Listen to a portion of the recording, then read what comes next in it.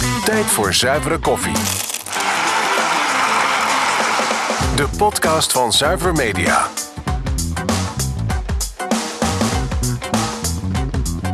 Gepresenteerd door Edwin Werkman.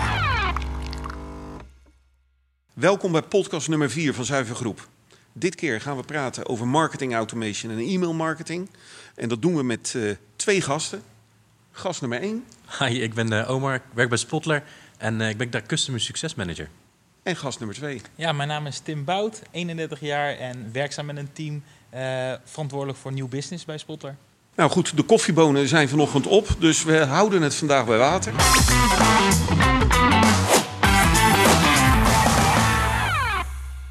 Laat ik beginnen met de eerste vraag. Kunnen jullie aangeven wat inhoudelijk het verschil is tussen e-mailmarketing en marketing automation? Het grote verschil is natuurlijk waar je niet zegt dat het woord automation is waar je dingen geautomatiseerd achter elkaar zet. Waarbij je bij e-mailmarketing zelf het gewoon hebt over het marketing doen via het kanaal e-mail. En bij automation komen daar wel wat meer aspecten en meer kanalen bij kijken. Ik weet niet, Omar, of jij nog een toevoeging hebt? Nee, ja, heel goed. Inderdaad, het marketing automation, het relevanter nog sturen van mails. Dus e-mailmarketing, meer nieuwsbrieven. En automation, automatische campagnes zoals een verjaardagscampagne of welkomstcampagne, dat soort dingen. Kunnen we e-mailmarketing of marketing automation toepassen bij alle soorten merken? Of kunnen we het alleen toepassen in de fast-moving wereld? Kan je daar iets over vertellen? Nee, ik denk dat het voor ieder bedrijf wel toepasbaar is. Of ieder bedrijf een nieuwsbrief kan sturen of iets dergelijks. Dat hangt af van of je content hebt en wat je wil vertellen. Maar zeker marketing automation, ja, ik denk dat zeker ieder bedrijf dat toe kan passen. Ja, dus ook in de B2B-wereld? Ja, zeker. Misschien juist ook in de B2B. Ja. Kunnen jullie daar een voorbeeld voor geven? Ja, zeker. Ik vind dat je een hele leuke vraag stelt van oké, ook in de B2B-wereld. Ik denk juist ook in die B2B-wereld. De vraag krijg ik zelf ook wel vaak van B2B-marketeers. Van, ik vind het, een verjaardagscampagne, dat gaat toch bij ons niet echt op. Dan denk ik altijd, je bent nog wel steeds aan het communiceren met mensen. Of dat nou inkopers zijn, marketeers zijn, of wie jouw doelgroep ook is. Of gewoon consumenten. Het blijven gewoon mensen. En om daar een goed voorbeeld van te noemen, ligt er ook weer aan wat je type product is.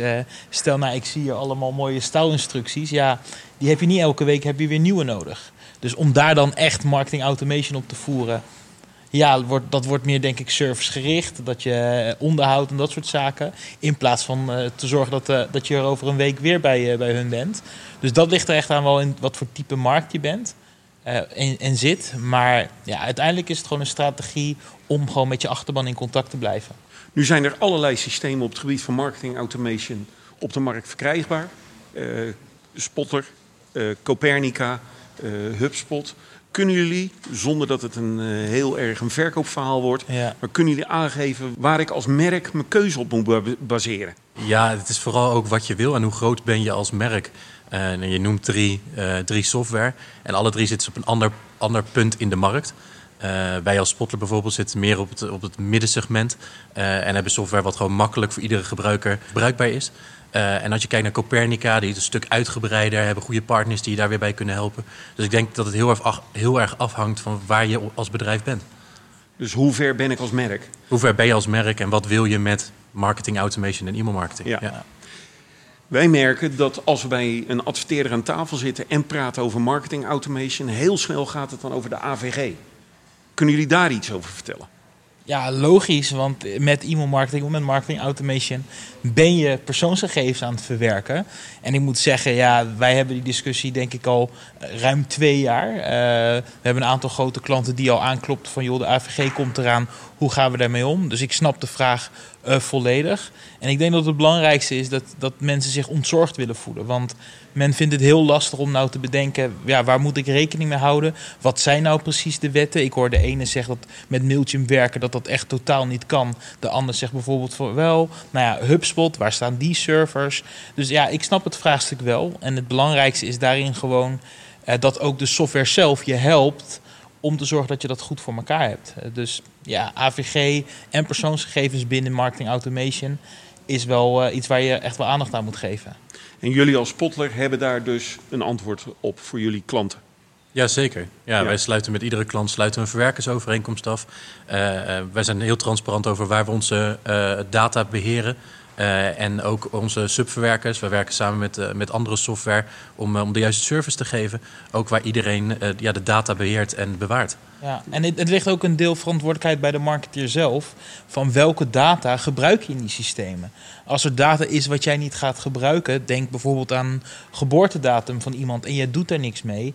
Ja, waarom zou je het dan vastleggen in dat soort systemen? Dus er ligt ook echt wel een verantwoordelijkheid bij de marketeer zelf om na te denken welke content en welke data je vasthoudt. Ja. Kunnen jullie iets vertellen over zo'n implementatietraject? Hoe gaat dat nou in zijn werk? Wanneer begin ik nou als merk na te denken over e-mailmarketing? En, die ligt het best bij jou, denk ik. Ja. Wanneer het echt, hoe het implementatietraject bij jou moet... Op welk moment moet een merk gaan nadenken over... nou is e-mailmarketing is eigenlijk de volgende stap die ik als merk moet zetten. Ja. En waar begint dan die automatisering? Ja, nou ja, goede vraag. Mijn eerste vraag is altijd een wedervraag terug zijn van wat is je ambitie? Hoe zie jij het kanaal e-mail zelf? Geloof je erin of zie je het meer als een bijzaak? Kijk, als iemand het als bijzaak ziet, dan denk ik dat bulknieuwsbrieven, dus dezelfde nieuwsbrief naar iedereen, is dan meer dan voldoende. Maar er moet een bepaalde strategie en ook wel een ambitie in zijn om dat te doen. En waar je dan begint, heel vaak denken mensen dat het systeem de oplossing is voor alles. Dat ze er €1 in gooien en dat er dan €3 uitrolt. Maar dat is niet zo. Uiteindelijk is het een systeem en de marketeer zit daar nog steeds achter de knoppen. Dus waar je dan begint en waar je moet beginnen, ligt ook echt aan wat voor ambitie je als bedrijf hebt. Ik denk dat Omar qua implementatie heel veel trajecten oppakt. Dus ik denk dat hij ook daarin goed kan aangeven hoe bedrijven daar dan in staan. Ja, nou ja, ook daarin is het hoe graag wil je ermee starten en hoe snel wil je ermee starten. Bij Spotler kun je tegenwoordig bijvoorbeeld ook zelf je e-mailtemplate maken. Dus als je daarvoor kiest, dan zit er wel een beetje een stok achter je eigen deur dat je dat moet gaan doen en moet gaan maken. Hoe sneller je dat doet, hoe sneller je kan starten. Maar mijn team, Customer Success Team, helpt je daar graag bij en zorgen dat je zo snel mogelijk er goed kan starten. Ja. En wie binnen al die verschillende klanten waar jullie dan voor werken, wie is er dan verantwoordelijk voor die e-mailmarketing? Is dat een salesafdeling of een marketingafdeling? Kan je daar iets over vertellen? Is daar een aparte functionaris voor? Ja. Of wordt dat veel geoutsourced bij jullie of bij jullie concurrent? Over het algemeen zijn het de marketeers binnen de bedrijven zelf. En afhankelijk van hoe groot het bedrijf is dat er 1 of zijn het hele teams. We zijn niet allemaal een Coolblue. Dus dat hangt heel erg af van hoe groot het bedrijf is. Maar eigenlijk wel altijd marketeers die met de software aan de slag gaan. En de frequentie, kan je daar iets over vertellen? Ja, ik zou altijd aanraden om te zorgen dat je regelmatig contact houdt met je ontvangers. Dus dat ze regelmatig wat van je horen. Niet ieder bedrijf kan iedere maand een nieuwsbrief sturen of iedere week misschien zelfs. Maar zorg dat je iedere 1, 2, 3 maanden iets van je laat horen. Je houdt binding met je ontvangers. Mensen vergeten je niet. Hoe frequenter je kan mailen, is wel beter. Kunnen jullie iets kwijt over de successen van die e-mailmarketing? De gemiddelde open rate, de conversie die daaruit volgt. Ja. Hebben jullie daar ervaringscijfers? Nou ja, goede vraag. En ook deze vraag krijgen we ontzettend veel van. Oké, Tim, ik heb nu een open rate van 60%. Is dat goed? Ja, dat ligt echt aan in welke markt je bent, hoe vaak je mailt. Kijk, als jij elke dag mailt en je haalt een open ratio van 60%, dan doe je denk ik hartstikke goed. Dus het ligt ook echt aan in wat voor markt je zit en wat je doet. Maar ik denk altijd nog relevantie is key. En als je zorgt gewoon dat je een vast plekje krijgt in iemands stramien, in zijn dagelijkse mail, in zijn dagelijkse zoektocht in zijn inbox, dat het belangrijkste is. Maar om nou echt keiharde cijfers te doen, tuurlijk, er zijn echt wel benchmark-onderzoeken waarin je gewoon de algemene cijfers per branche kunt bekijken. Maar ik zou me daar niet echt aan vastbijten. Alle tools die je kunt gebruiken hebben allerlei mogelijkheden om te analyseren. Dus het is heel goed om gewoon wekelijks te bekijken, hoe doen mijn mails het? Worden ze geopend? Hoe laat worden ze geopend? Waar klikken mensen dan op? En om op basis daarvan je strategie verder te bepalen. Ja, je vroeg het net al, wanneer is het goed voor een bedrijf om te kijken naar een tool zoals Spotler of Copernica of HubSpot. Op het moment dat je er meer uit wil halen en juist ook dit soort cijfers wil zien. Alle software is juist gemaakt dat dat inzichtelijk wordt. En dat je daarmee meer zicht hebt. Je kan uit Outlook kan je ook mails gaan versturen. Ik zou het niet aanraden. Het is slecht voor je aflevering en je hebt geen overzicht. Maar er zijn bedrijven die dat doen. Maar wil je meer eruit halen, stap dan over naar naar goede software die je inzicht geeft. Maar die software, ook jullie software, is natuurlijk meer dan alleen maar het geautomatiseerd versturen van een e-mail. Want er zit ook intelligentie in. Van naar wie stuur ik dan deze specifieke nieuwsbrief of deze e-mail? Kan je daar iets over vertellen? Over die intelligentie die in die marketing automation tools allemaal is opgenomen? Jazeker. Ja, op het moment dat je bezig bent met het versturen van je nieuwsbrieven, de meeste bedrijven beginnen met: ik verstuur elke maand mijn nieuwsbrief. En op een gegeven moment wil je daar meer uithalen. En moet je gaan zorgen of gaan proberen dat je meer van je ontvangers gaat weten. Wellicht door uit te vragen wat voorkeuren zijn. En op dat moment kun je meer gaan segmenteren. En kun je meerdere doelgroepen gaan maken. En zelfs bijvoorbeeld je nieuwsbrief dynamisch gaan opstellen. Dat mensen alleen maar bepaalde blokken te zien krijgen. Bepaalde nieuwsartikelen als ze daarin geïnteresseerd zijn. Dus nog relevanter gaan mailen. Ja. En daarin is ook input is output. En wat je al zegt, een marketing automation systeem of een e-mail marketing systeem. Ja, de kerntaak is om die mailings goed af te leveren in de inbox. Want dat is ook een heel belangrijk onderdeel hoor. Dat je een goede tool neemt waarbij je zeker weet dat je mail in de inbox komt en niet in de spam. Want dat zou zonde zijn. Maar de trend die wij gewoon nu zien en wat we eigenlijk ook altijd als advies geven, is om elk systeem te laten doen waar die goed in is. Dus we zien nu heel veel integraties. Bijvoorbeeld met je CRM-systeem of je ERP-systeem. Of met je webshop bijvoorbeeld. Om te zorgen dat de data die relevant is voor jouw marketing automation, dat je die uit die systemen kunt halen. Een voorbeeld daarvan is met een webshop je ordergeschiedenis. Ja, die haal je uit bijvoorbeeld je webshop. Of wil jij een zaak inzichtelijk hebben van je klanten, belangrijke cijfers bijvoorbeeld, of segmenten. Ja, dat haal je uit je CRM-systeem. Dus door koppelingen te leggen met externe systemen kun je er gewoon voor zorgen dat je veel relevanter bent, omdat je gewoon goede input hebt. Nu hebben we het over de integratie met andere systemen, vooral techniek. Ja. Maar behalve de techniek is natuurlijk de content van die e-mail minstens zo belangrijk. Ja. Kunnen jullie daar iets over kwijt?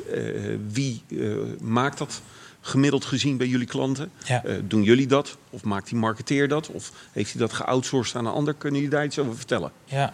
De content zelf, dat is iets wat het bedrijf zelf doet, de marketeers doen. Soms hebben ze daar inderdaad partners bij, marketingbureaus die daarbij helpen.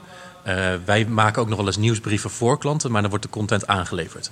Dus als onze klanten onze content aanleveren, dus de teksten en de afbeeldingen, dan kunnen wij heel mooi de nieuwsbrief opzetten. Maar zelf de content schrijven, dat is echt iets wat belangrijk is bij het bedrijf. Die weten wat ze willen vertellen. Ja, want die hebben tenslotte de kennis over hun product. Ja. En die kennis die moeten jullie aangeleverd krijgen. Juist. Ja, dus als je geen kennis hebt van e-mailmarketing, maar wel nieuwsbrieven wilt versturen en niet weet hoe je dat moet doen, ja, dan zou je ook ons de informatie kunnen geven en kunnen wij de nieuwsbrief voor je opzetten. En dat is misschien wel een goed punt wat je aangeeft. Heel vaak krijg ik ook, Tim, ik heb marketing automation, ik wil daarmee aan de slag gaan. Ja, dan mijn wedervraag is dan altijd weer, hoe zit het met je contentproductie? Want dat is het allerbelangrijkste. Als jij een welkomstcampagne wil doen, dan moet jij zorgen dat jij binnen 3 maanden echt content hebt liggen die mensen geautomatiseerd krijgen. En daar verkijken heel veel bedrijven zich gewoon op dat je eigenlijk eerst de content klaar moet hebben voordat je die stap kunt maken. Nou, ik denk dat jij als geen ander weet wat het kost om content te produceren, hoeveel tijd dat kost. Ja, daar moet je gewoon goed over nadenken voordat je die volgende stap wil maken. Nou, en volgens mij is dat ook, en dan vul ik hem zelf even in, het grootste risico van de implementatie van marketing automation. 100%, ja. Hoe kom ik aan die content? Ja. En nadenken over welke doelgroep krijgt welke nieuwsbrief of e-mail uitgeserveerd. Dat komt wel voor elkaar. Alleen uiteindelijk die content, dat is toch king. Ja, zeker. Ja. Zeker, en durven switchen. Als je gewoon merkt dat bepaalde content gewoon niet aanslaat, durf dan ook een andere weg in te slaan. En altijd proberen te meten wat je doet en daarop durven in te spelen. Want ook een doelgroep is gewoon veranderlijk. Je ziet het gewoon dat je gewoon daar moet blijven inspelen. En ook weer moet analyseren wat je doet, of dat ook wel echt aanslaat op je doelgroep. Helder. Een vraag die ons regelmatig gesteld wordt vanuit onze klantenportefeuille is wat kost het? Nou weet ik wel, jullie kunnen daar alleen iets over roepen voor Spotler. Maar het heeft natuurlijk te maken met interne kosten. Ja. Namelijk de tijd die je als organisatie kwijt bent. Ja. Een stukje externe kosten. Of bijvoorbeeld voor een reclamebureau, een communicatiehuis die de content maakt en de fotografie verzorgt. Ja. En dan nog eens een keer de externe kosten aan partijen als Spotler, Copernica, HubSpot, Mailchimp. Kunnen jullie daar is daar een gemene deler? Kan je daar iets over kwijt? Hoe die structuur in elkaar zit? Ja, het ligt er echt aan waar je behoefte aan hebt. Kijk, wij weten vanuit Spotler dat we niet de goedkoopste in de markt zijn. Maar dat is ook omdat we naast de software ook een stuk service willen leveren. Dus bijvoorbeeld in de vorm van een supportafdeling. Mailchimp, daar kun je gewoon mee aan de slag gaan. Maar is echt een softwarehuis waar je gewoon de software afneemt. Maar voor support en dergelijke moet je of bij een bureau aankloppen, of je kunt bij hen in een ticketsysteem terechtkomen. Maar de afrekenmethodiek, Tim, hoe zit die dan in elkaar? Ja. Is dat een vast bedrag per maand of betaal je voor deze Nou, wat we in de systemen? markt zien is dat er eigenlijk vaak 2 manieren zijn. Eén manier is op database grootte. Dus dan kijkt gewoon een tool van oké, hoeveel contacten heb je in je database staan? Ik zeg maar wat 50.000. En op basis van die 50.000 betaal je gewoon een maandelijks bedrag. Worden het 100.000 contacten, dan groei je gewoon mee in de prijsstrategie. Maar bijvoorbeeld, er is ook een andere manier wat wij bijvoorbeeld bij Spotler hanteren. En dat is op basis van verzendvolume. Dus wij rekenen af op het aantal e-mailtjes dat je verstuurt. En dat is met name omdat we niet geloven dat elk contact evenveel waard is. Je hebt ook heel veel slapende lezers die elke dag van jou een mail krijgen in de inbox, maar die nooit openen. Ja, dat is zonde om die dan te blijven mailen. Dus wij doen dat dan bijvoorbeeld op verzendvolume. En zo heb je verschillende soorten. Maar eigenlijk is dit het gros de 2 die het meeste ziet voorkomen. Helder. Waar ik het ook nog graag over wil hebben, en daar hebben we met elkaar al eens over gesproken, is om hier een succescase aan te halen. Een case, wat ik intussen van jullie begrepen heb, een retailer, een online retailer op het gebied van fashion. Kunnen jullie daar iets over dat implementatietraject iets over vertellen? Jazeker. Het zijn bij Spotler gekomen, waren bezig met nieuwsbrieven en wilden graag meer uit een e-mailmarketing halen. En samen met toevallig mijn klanten, samen met hen heb ik gekeken, wat willen jullie en waar wil je in doorgroeien? Gekeken naar marketing automation. Dus niet alleen maar naar de nieuwsbrieven, maar echt geautomatiseerd mails versturen. Dus dat relevant mailen. Hele leuke campagnes opgezet. Naast een welkomstcampagne, een verjaardagscampagne, maar ook herhaal aankopen. Dus ze hebben heel erg gekeken naar als mensen heel lang niet kopen, dan gaan we een mail sturen. Maar ze zitten in de fashion. Ze weten ook een beetje de aankoophistorie van mensen. Wanneer kopen ze weer? En daar zijn ze ook op gaan zitten. Dus zijn ze kortingscodes gaan geven. Maar ze zijn gaan mailen op het moment dat ze verwachten dat iemand nog een keer gaat aankopen. En op die manier hebben ze heel wat relevante content gemaakt en automation campagnes gemaakt. En loopt dat dus automatisch door. Dus naast de nieuwsbrieven krijgen al hun ontvangers ook allemaal leuke campagnes. Je zei ook, ze zijn toe aan een vervolgstap. Ze gaan nu eigenlijk daar nog dieper op in. Kan je daar iets over Ja, zeker. Nu loopt dat ruim een jaar alweer. Is heel succesvol, hele leuke campagnes. En nu zijn ze aan het kijken van hoe kunnen we er nog meer uithalen. Nog beter segmenteren, nog meer informatie over de ontvangers en gaan verzamelen. En zijn ze aan het kijken naar een CDP, een Customer Data Platform, om meer informatie te verzamelen over de mensen die op hun website komen. Kan je daar iets over kwijt? Over wat is dan die informatie die ze gaan verzamelen in zo'n CDP? Jazeker. Ja. Ik denk dat jij heel mooi een CDP kan uitleggen. Ja, kijk, uiteindelijk wil je dat. Er zijn zoveel kanalen waar jouw klanten of potentiële klanten informatie achterlaten. In deze case, wat natuurlijk goed zou werken, is het websitegedrag. Wat bekijkt iemand nou? Wat voor producten vindt diegene fijn? Maar wat helpt ook om diegene over te halen tot een aankoop? Wat je veel bij dit soort dataplatformen ziet, is dat er gewoon ontzettend veel data wordt opgeslagen.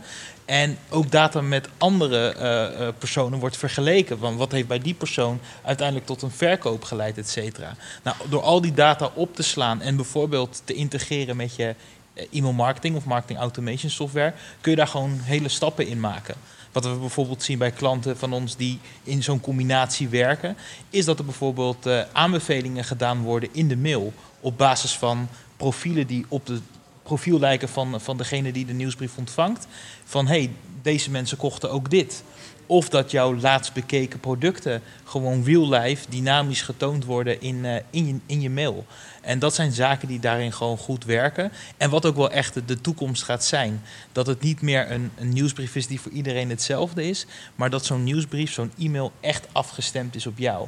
En daar gelden allerlei technieken voor. Ook gewoon principes die je kunt toepassen. Als jij gewoon bijvoorbeeld ziet dat iemand een aankoop doet omdat jij een pop-up laat opkomen van nog maar 10 op voorraad. En je ziet dat iemand dan een aankoop doet. Ja, dan weet je dus ook in de mail moet je dus op schaarste gaan aanspreken. Omdat dat werkt bij die persoon. Maar bij een andere persoon werkt het bijvoorbeeld omdat een bekende Nederlander die onderbroek of dat overhemd heeft gekocht. En dan toon je dat in een nieuwsbrief, wat er weer voor kan zorgen dat iemand daardoor tot een aankoop overgaat. Dus daarin zie je wel dat meerdere kanalen, dat met elkaar samen gaat werken om te zorgen dat er conversie wordt gedaan of dat de informatie gewoon relevant is die wordt gestuurd. Ja. En daar is zo'n CDP, dataplatform, kan je daar heel erg bij helpen. En die gaan niet alleen over e-mailmarketing, maar ze kunnen delen van de website overnemen en dynamisch tonen. Kunnen het naar andere marketingkanalen ook weer uitzetten. Dus je gaat je data centraliseren en op veel meer manieren gebruiken. Helder, ja. Omar, Tim, mag ik jullie enorm bedanken voor deze podcast. Jullie bedankt voor de uitnodiging. En voor deze informatie. Willen jullie daar als adverteerder meer over weten? Neem contact met ons op. Zuiver Groep is als zodanig dealer van Spotler en kan uitstekend helpen bij de implementatie van uw e-mail marketing en marketing automation. En hopelijk tot snel. Dit was Zuivere Koffie. Volg ons op Spotify, YouTube of via onze social kanalen. Tot de volgende aflevering.